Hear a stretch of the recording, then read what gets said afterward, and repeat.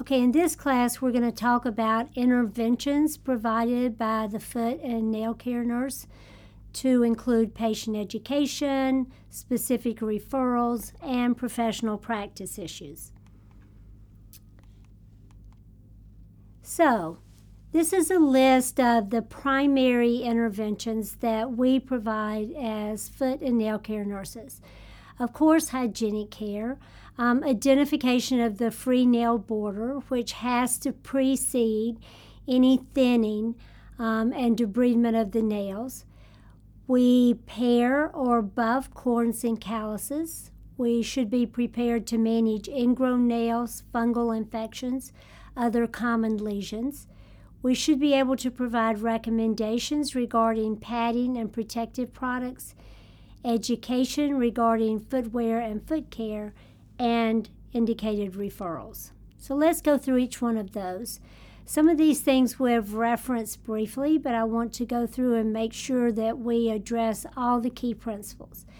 So what about hygienic care? We've talked about how important that is. So when the client comes into your foot and nail clinic or you go to them, how are you going to provide hygienic care?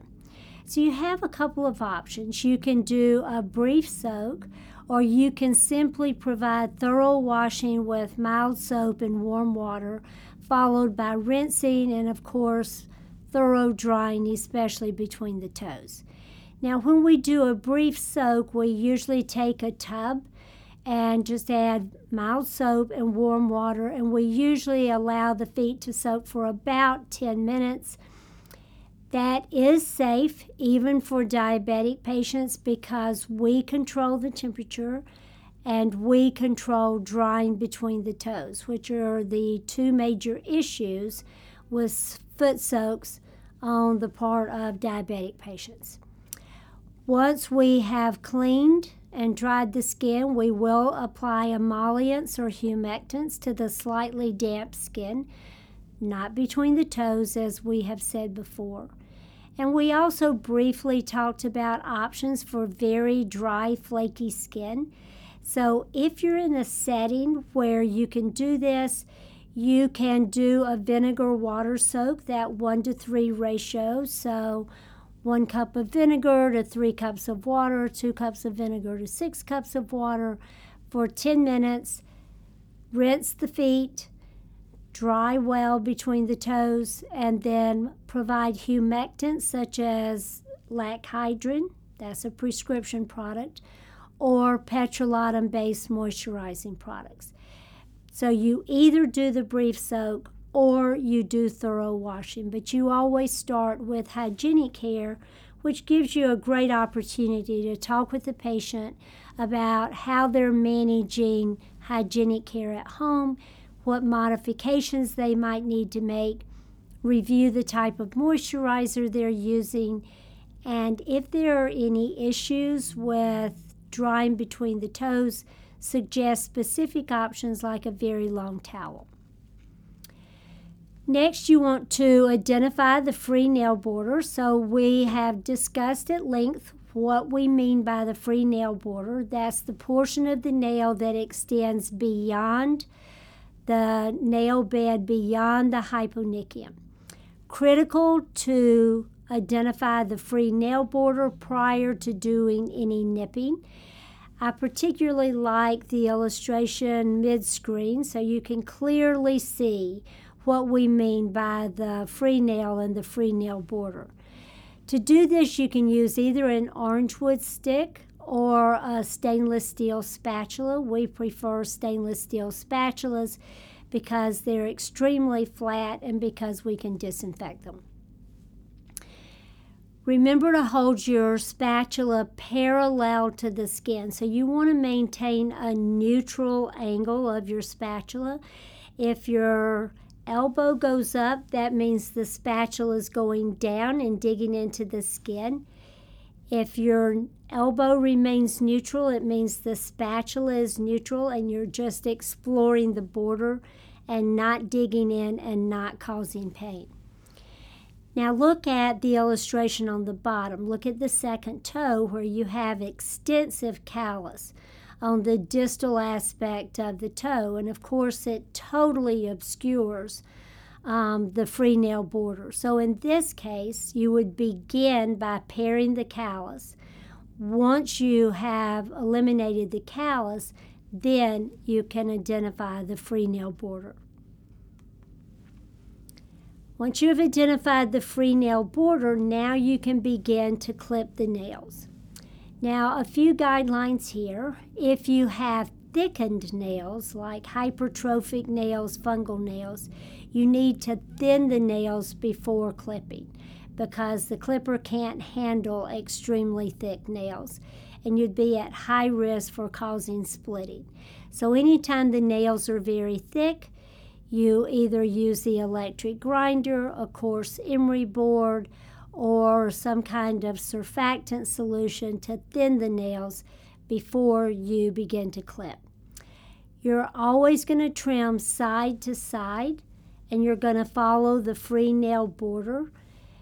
It's better to take small little bites, take small amounts of the nail at a time. That helps to prevent splitting or tearing of the nails. And once you get into clinical, your preceptor will show you exactly what we mean by this. We'll also demonstrate in the next class. After you have completed trimming of the nails, you're going to file the nails so that you assure smooth edges. You never want to leave a sharp edge or a torn edge that could penetrate the soft tissue and cause infection or cause an ingrown nail. Now let's talk about hypertrophic nails. This is a very common problem.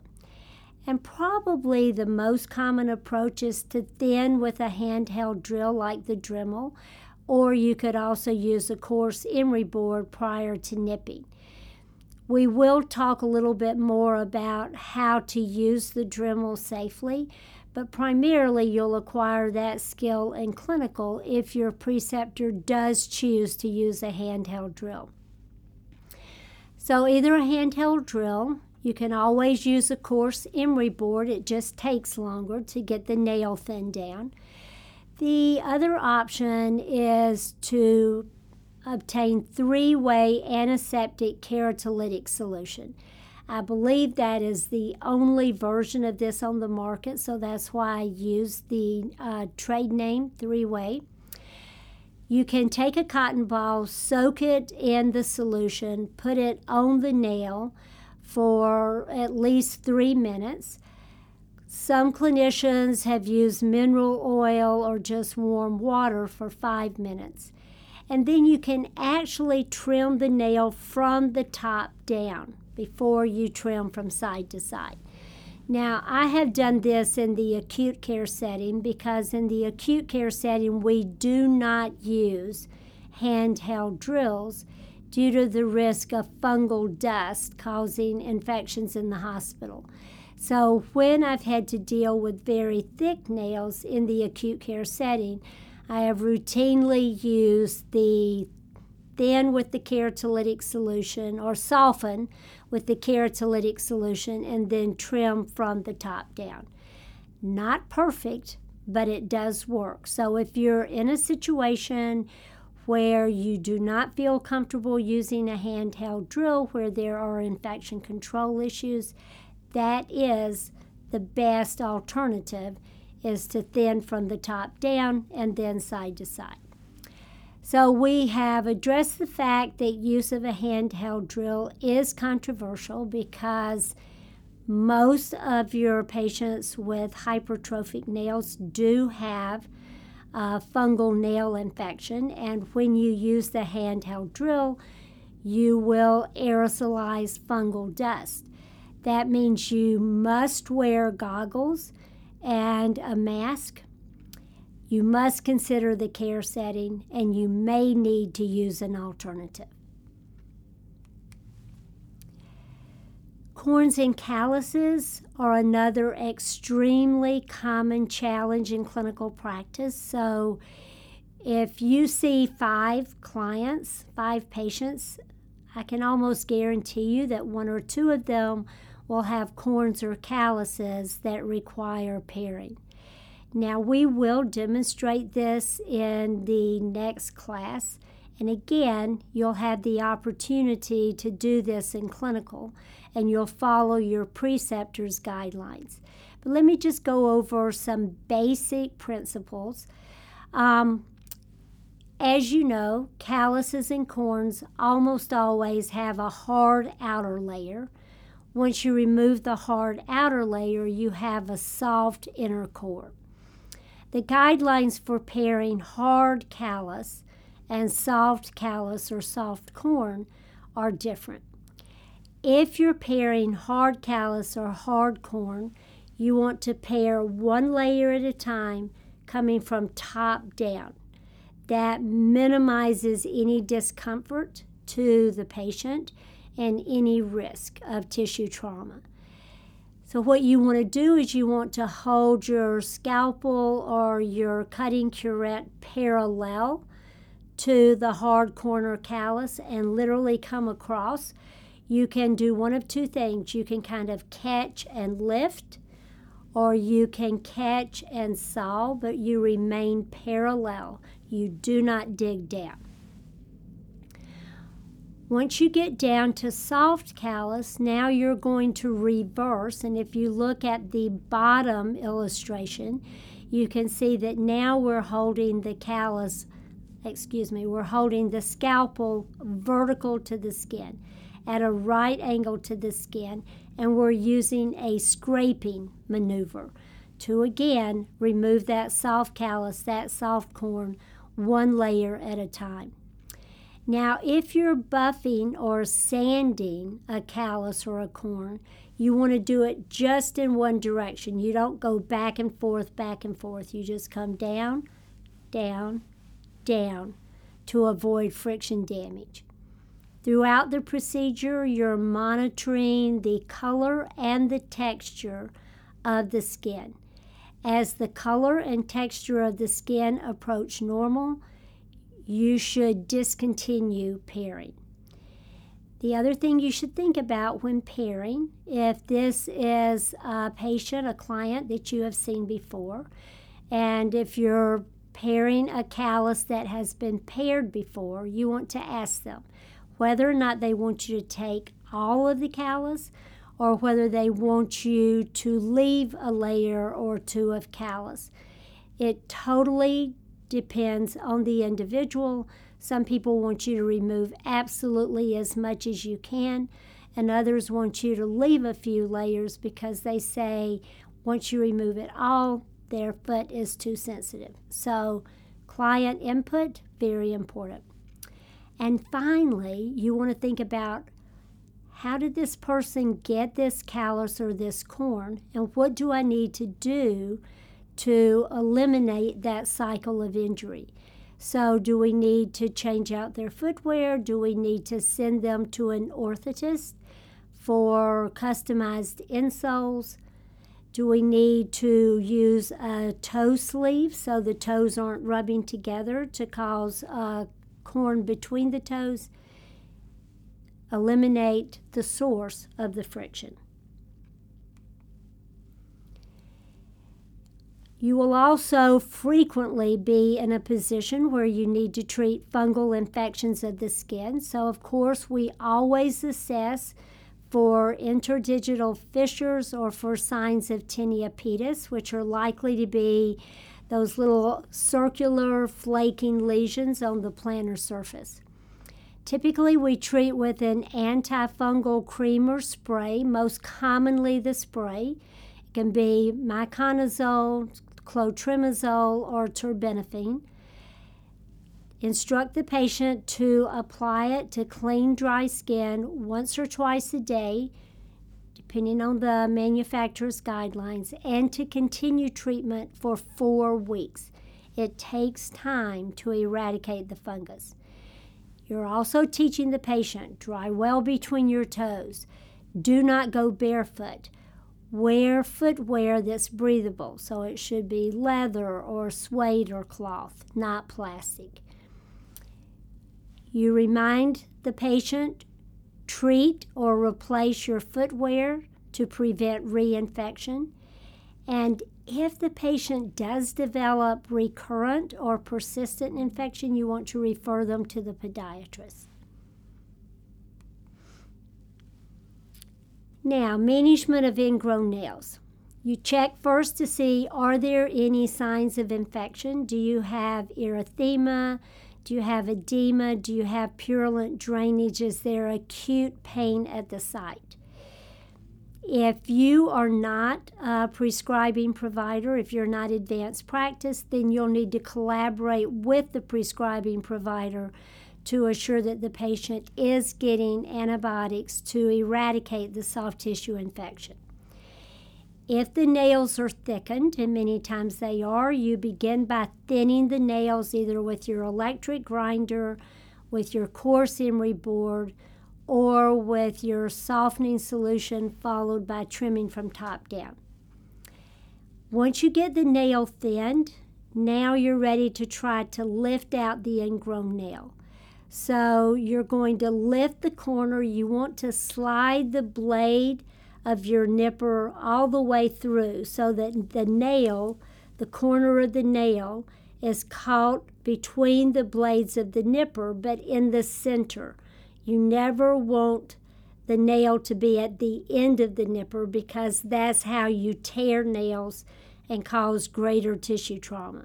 So if this is the corner of my nail and this is my nipper, I slide the base of the nipper under the corner of the nail, slide it over so the nail is midpoint, and then clip. Then I'm going to file.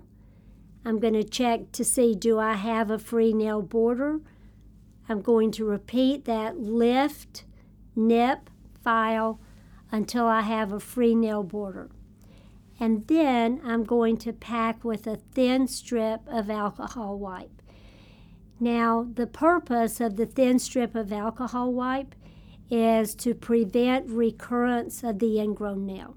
So as you can see from the illustrations, you're going to take your alcohol wipe.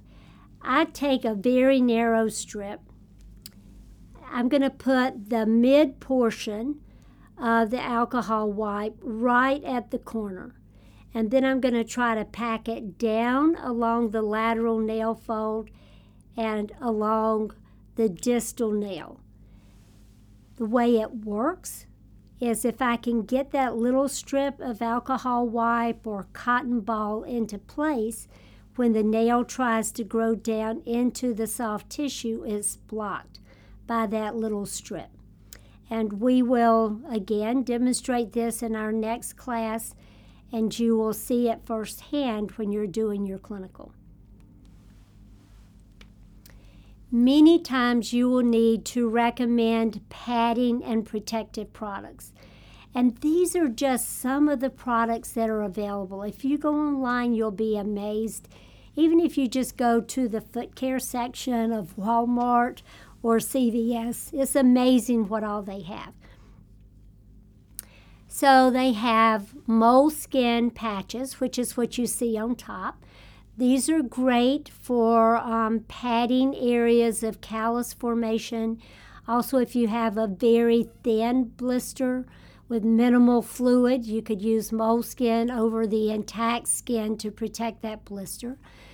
Then if you look at the slides in the center and the bottom right, you have toe sleeves. Some of your toe sleeves are foam-based. Some of them are gel-based. And you can try both to see which one works better or fits better. In general, your gel toe sleeves can form a little bit better, but your foam toe sleeves are better for maintaining a drier surface. So sometimes one is better, sometimes another is better. They come in multiple sizes, so you can pick one that matches the diameter or the circumference of the toe that you're trying to protect if you're protecting a toe. They also make toe separators, which you see to the far left, and they make devices that are designed to protect bunion bones, which is what you see in the middle on the bottom. So many options out there. You want to think about sleeves or protectors any place you have corns, any place you have calluses, any place there's an area of persistent erythema or flat blisters with intact skin. So go online, look at some of the protective products, go to your local pharmacy and Walmart, look at some of the protective products. And again, once you get into clinical, you're going to see all of these protective products. Now, what about insoles? So if you have calluses over the metatarsal heads, if you have calluses over the heels, if you have any areas of persistent erythema or pain on the plantar surface, you need to look at insoles. Now, you have a number of options when it comes to insoles. Look at the illustration on top. It shows you some of the commercially available insoles. So there's a lot of insoles available just over the counter. You can just walk in and pick insoles. And that's an acceptable option for the patient who has intact sensation and no bony deformities. They probably just need a little bit of extra padding to compensate for thinning of their fat pads. But if you have a patient who has lost protective sensation, if you have a patient with abnormally prominent metatarsal heads or significant deformities, you do not want to recommend over-the-counter insoles. Instead, you want to send the patient to a podorthist for customized insoles. And typically, they'll base that customized insole on either pressure mapping or an impression of the patient's foot. Okay, let's talk a little bit about footwear guidelines. So there's some general guidelines when you're talking to your clients, to your patients. You want to make sure they're following these guidelines in buying new footwear. Footwear is the source of a lot of the problems that people come in with. People who complain of their feet hurting all the time, many times it's the shoes that they're wearing. So first of all, we always want a good fit, which means the toe box has to be deep enough to accommodate any deformities, any hammer toes, any mallet toes, any claw toes. So make sure, and any overlapping toes. So make sure that the toe box is deep enough. Signs that the toe box is not deep enough: erythema, wounds, corns on the tops of the toes. Also make sure that the shoe provides appropriate width, that it's wide enough, that it's long enough. So we talked about doing a tracing of the patient's foot while that patient's standing, then putting the shoe on top of the tracing to make sure that there's no point at which the tracing extends beyond the edge of the shoe. So that's actually a very simple, very helpful strategy. You want to make sure that footwear is appropriately padded. You want a padded insole and a padded outer layer, so make sure that there is appropriate padding.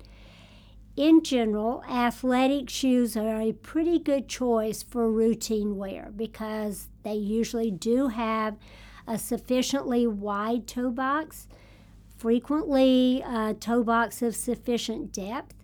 Many times it's a combination of leather and cloth, so there's breathability and conformability. So just as a starting point, think about athletic shoes. But remember, if your patient has bony deformities, they require customized footwear. They have to be referred to a podorthist.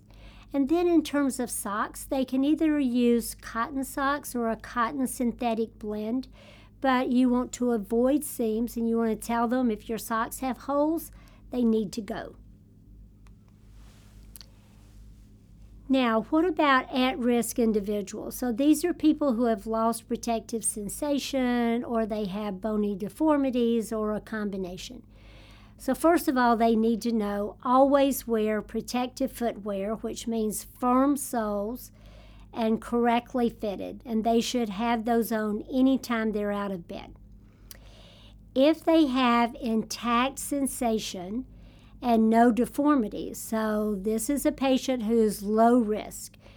They can feel if the shoe does not fit correctly, and they don't have any deformities that have to be accommodated. They can buy their shoes off the shelf. Still, it's best if they buy leather or suede uppers because they're conformable.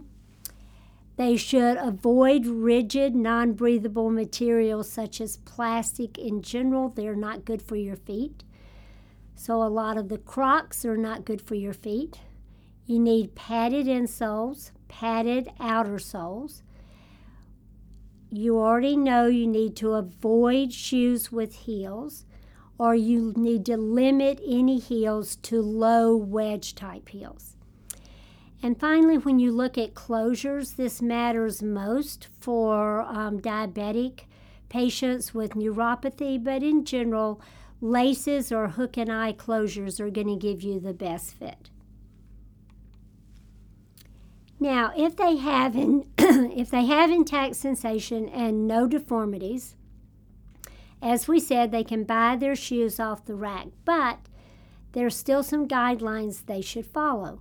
First of all, they should buy at the end of the day, because if they have any edema at all, it's going to be greatest at the end of the day. And you want any new shoes they buy to accommodate their feet at their largest size. If they have one foot that's larger than another, I bet a lot of you have one foot that's bigger than the other, then you should base the size of your new shoes on the size of the largest foot, not the smallest foot. If you're going to be wearing very thin socks or hosiery with these shoes, that's what you should wear when you're trying the shoes on. If you're going to be wearing thick socks, that's what you should be wearing when you try the shoes on. It all seems so logical, but I've gotten to the store many times and I haven't followed any of these guidelines. And sometimes I've paid for it later. You want to make sure that the shoe is long enough, which should be a ½ inch longer than the longest toe. So ideally, you're in a store where you can fit. You can check the size of your foot and then match it to the shoe size. But if not, measure your foot, take the measuring tape, and make sure that the shoe is longer than your longest toe, at least a ½ inch longer than your longest toe, and that it has a sufficiently wide toe box. Back to the tracing. You want to break new shoes in gradually. The recommendation for diabetics is that they increase wear time by 2 hours a day and check for areas of redness or tenderness. So the first day they wear the shoes 2 hours. Second day 4 hours, then 6. You get the point. Okay, so that's your low risk patients. Now, what about your higher risk patients? What about your patient who has intact sensation but also has deformities? Now, if they have flexible deformities, like a hammer toe that can be straightened out and managed with splints, then they have a choice. They can either purchase footwear that accommodates the deformity, the hammer toe, or they can use the splints and footwear that supports the hammer toe in the corrected position. So they can either use corrective footwear or accommodative footwear. But if they have rigid deformities, if they have fixed hammer toes, fixed mallet toes, fixed claw toes, they have to use accommodative footwear. It's too late for corrective footwear. So that means, in clinical practice, If you have patients with hammer toes, mallet toes, claw toes, hallux rigidus, overlapping toes, you need a deep toe box. And also hallux limitus, you need a deep toe box. If you have a patient with hallux valgus, a bunion, or a bunionette, you need a wide toe box. If you have a bunion and overlapping toes, you need a wide and deep toe box. So toe box is a feature of tremendous concern when you're selecting footwear. If you have patients with loss of protective sensation, they should not buy their shoes off the rack because they can't tell. They won't know that the toe box is too narrow and is rubbing until it's too late. They won't know that the shoe's not quite long enough until it's too late. They require professionally fitted shoes. So they need to go to a store that has someone who can fit their shoes. They need to have their feet measured, and then they need to have shoes selected based on that measurement. The fitter has to have experience, has to consider length, has to consider width, has to consider the shape of the foot and the shape of the shoe and the toe box. Now, who needs customized footwear? First of all, practically no one really wants customized footwear because until recently, most of it's been pretty ugly. Fortunately, we're developing some better options, and they're not all ugly. There's still tremendous room for improvement, but they are getting better. But as some of my patients have told me, you know what? Over time, comfort trumps pretty. So if it feels good and doesn't hurt me and doesn't cause me problems, I'll pick that one. And if it's not pretty, it's just too bad. Yes, I would like for it to be stylish, but if I can't have everything, give me comfort. So people need to go to a podorthist and have customized footwear when they have rigid deformities like a Charcot foot. You cannot fit a shoe to a Charcot foot off the rack. They have to be customized. They usually have to be based on a cast of the foot. If the patient has had prior plantar surface ulcers, if they've had a partial foot amputation, they need customized footwear. But customized footwear is very expensive. So then the question arises, well, can the patient afford this? Do insurers cover this? So Medicare does cover customized footwear under certain circumstances. So here's the criteria. If the patient has diabetes and any one of the following. So if they have diabetes and loss of protective sensation, or diabetes and compromised perfusion, or diabetes and a bony deformity, or diabetes and a prior ulceration, or a prior amputation. So you can see that the criteria are pretty liberal. So most of your diabetic patients with any kind of complication are going to qualify for customized footwear. Now, they have to have their healthcare provider who manages their diabetes has to write a letter of verification. So it could be an endocrinologist or an internist or a primary care provider. Whoever is managing their diabetes has to verify that they have diabetes and loss of protective sensation or diabetes and prior ulceration. That makes them eligible.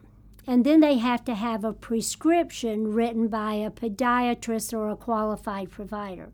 So the way it would work as you're whoever your provider that manages your diabetes. So let's say your internist manages your diabetes. So they have to write a letter verifying that you have diabetes and that you also have a bony deformity or prior ulceration. And then they need to refer you to a podiatrist or another qualified provider, but it's usually a podiatrist. And then the podiatrist can assure that you are sent to the right center to get your customized footwear. So it's not easy, but it is covered. Okay, moving on to patient education. We've talked about patient education throughout this course and even throughout this class, but let's now just pull it all together.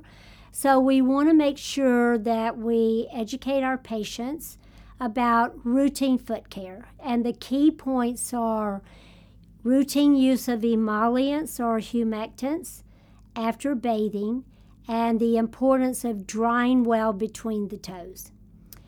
And if we have a patient with recurrent callus, we want to teach them to use an emery board or a pumice stone after bathing to take down the callus, take down the callus. And you want to give them specific instructions. And it's going to be based on the severity of the callus. But you might say, I want you to take this coarse emery board and I want you to go over the area of callus 10 times after bathing, twice a week. Give them very specific guidelines. And when they come back, if they have more callus than you want, then you either increase frequency or number of strokes. But give them specific recommendations. You want to educate them about footwear, how critically important it is, and what their specific guidelines are. So if you're educating a patient with intact sensation and no significant deformities, you're going over with them the tips on assuring appropriate fit. So go at the end of the day, if you have any swelling at all, pick size based on the largest foot. Take your tracing, make sure that there's no point at which the tracing goes beyond the shoe, etc. If they have intact sensation but bony deformities, you're going to provide them specific guidance. Do they need a deep toe box? Do they need a soft conformable upper? Do they need a wide toe box? Let them know what it is that they have to pay particular attention to. If they have reduced sensation and severe deformities, you're going to refer them. They have to have their footwear fitted. You're also going to educate them on injury prevention. This is critical for your patients with neuropathy and your patients with ischemia. So these are things you know very well. I'm just pulling it all together. Protective footwear at all times, but shake out your shoes before you put them on. No sandals, no open-toed shoes. They don't provide adequate protection. Breaking your shoes gradually. Give them specific guidelines. Check your water temperature. Make sure you're not sticking your foot into boiling hot water. No bathroom surgery. Yes, you can use a pumice stone. Yes, you can use an emery board. But no, you can't use your pocket knife. You shouldn't be cutting your own nails. Inspect your feet at least once a day, ideally twice a day. And if you can get a skin thermometer, take the temperature at multiple sites. And have your feet professionally assessed every 3 months. What about referrals? Who needs a referral and where do you send them? When should you send someone to a podiatrist? Well, a podiatrist is a specialist in foot pathology and management of those pathologic conditions. So anytime you have a patient with severe bony deformities, if they want surgical correction. Anytime you have a difficult ingrown nail that you can't safely and effectively manage on your own, anytime you have a patient with a painful foot condition, they need further workup and management, and anytime you have an infection that doesn't respond to simple over-the-counter remedies, or you have a suspicious lesion, you're worried about possible melanoma. When would you send someone to a podorthist, an orthotist? Those are people who are skilled in creating customized insoles and customized footwear. So who needs them? Patients with foot deformities, patients with recurrent callus formation, any patient with excessive pronation so that they can get appropriate inserts, patients with abnormal wear patterns on their footwear. You should refer the patient to vascular if they have lower extremity arterial disease or lower extremity venous disease. And if you have a patient with an open wound and you are not a wound care nurse, you should refer that patient to a wound clinician or a wound clinic. Now, the last thing we're going to review is licensure, scope of practice, and infection control issues. So let's talk about licensure and scope of practice. You want to check with your state board of nursing to determine if there are any limitations in the scope of practice regarding foot and nail care, and if there are any requirements in terms of credentials. Some state boards do specify that nurses, registered nurses, may provide foot and nail care if they have the appropriate training and certification. Other state boards say nothing, but you need to know what your state board says. We've already talked about the benefits of certification. We highly recommend certification if you're going to be doing foot and nail care. Infection control is always a major concern. You're going to use universal precautions. You routinely use a face shield and a mask if you're using a handheld drill. And you have to know the guidelines for disinfection of equipment. So here they are. If you're using vinyl tubs to do brief soaks to provide hygienic care, the best approach is to use tubs with disposable liners. The alternative is to empty the tub, rinse it, dry it, wet it completely with Lysol, and allow it to air dry. Do not dry it. But disposable liners are a much better choice. What about your equipment?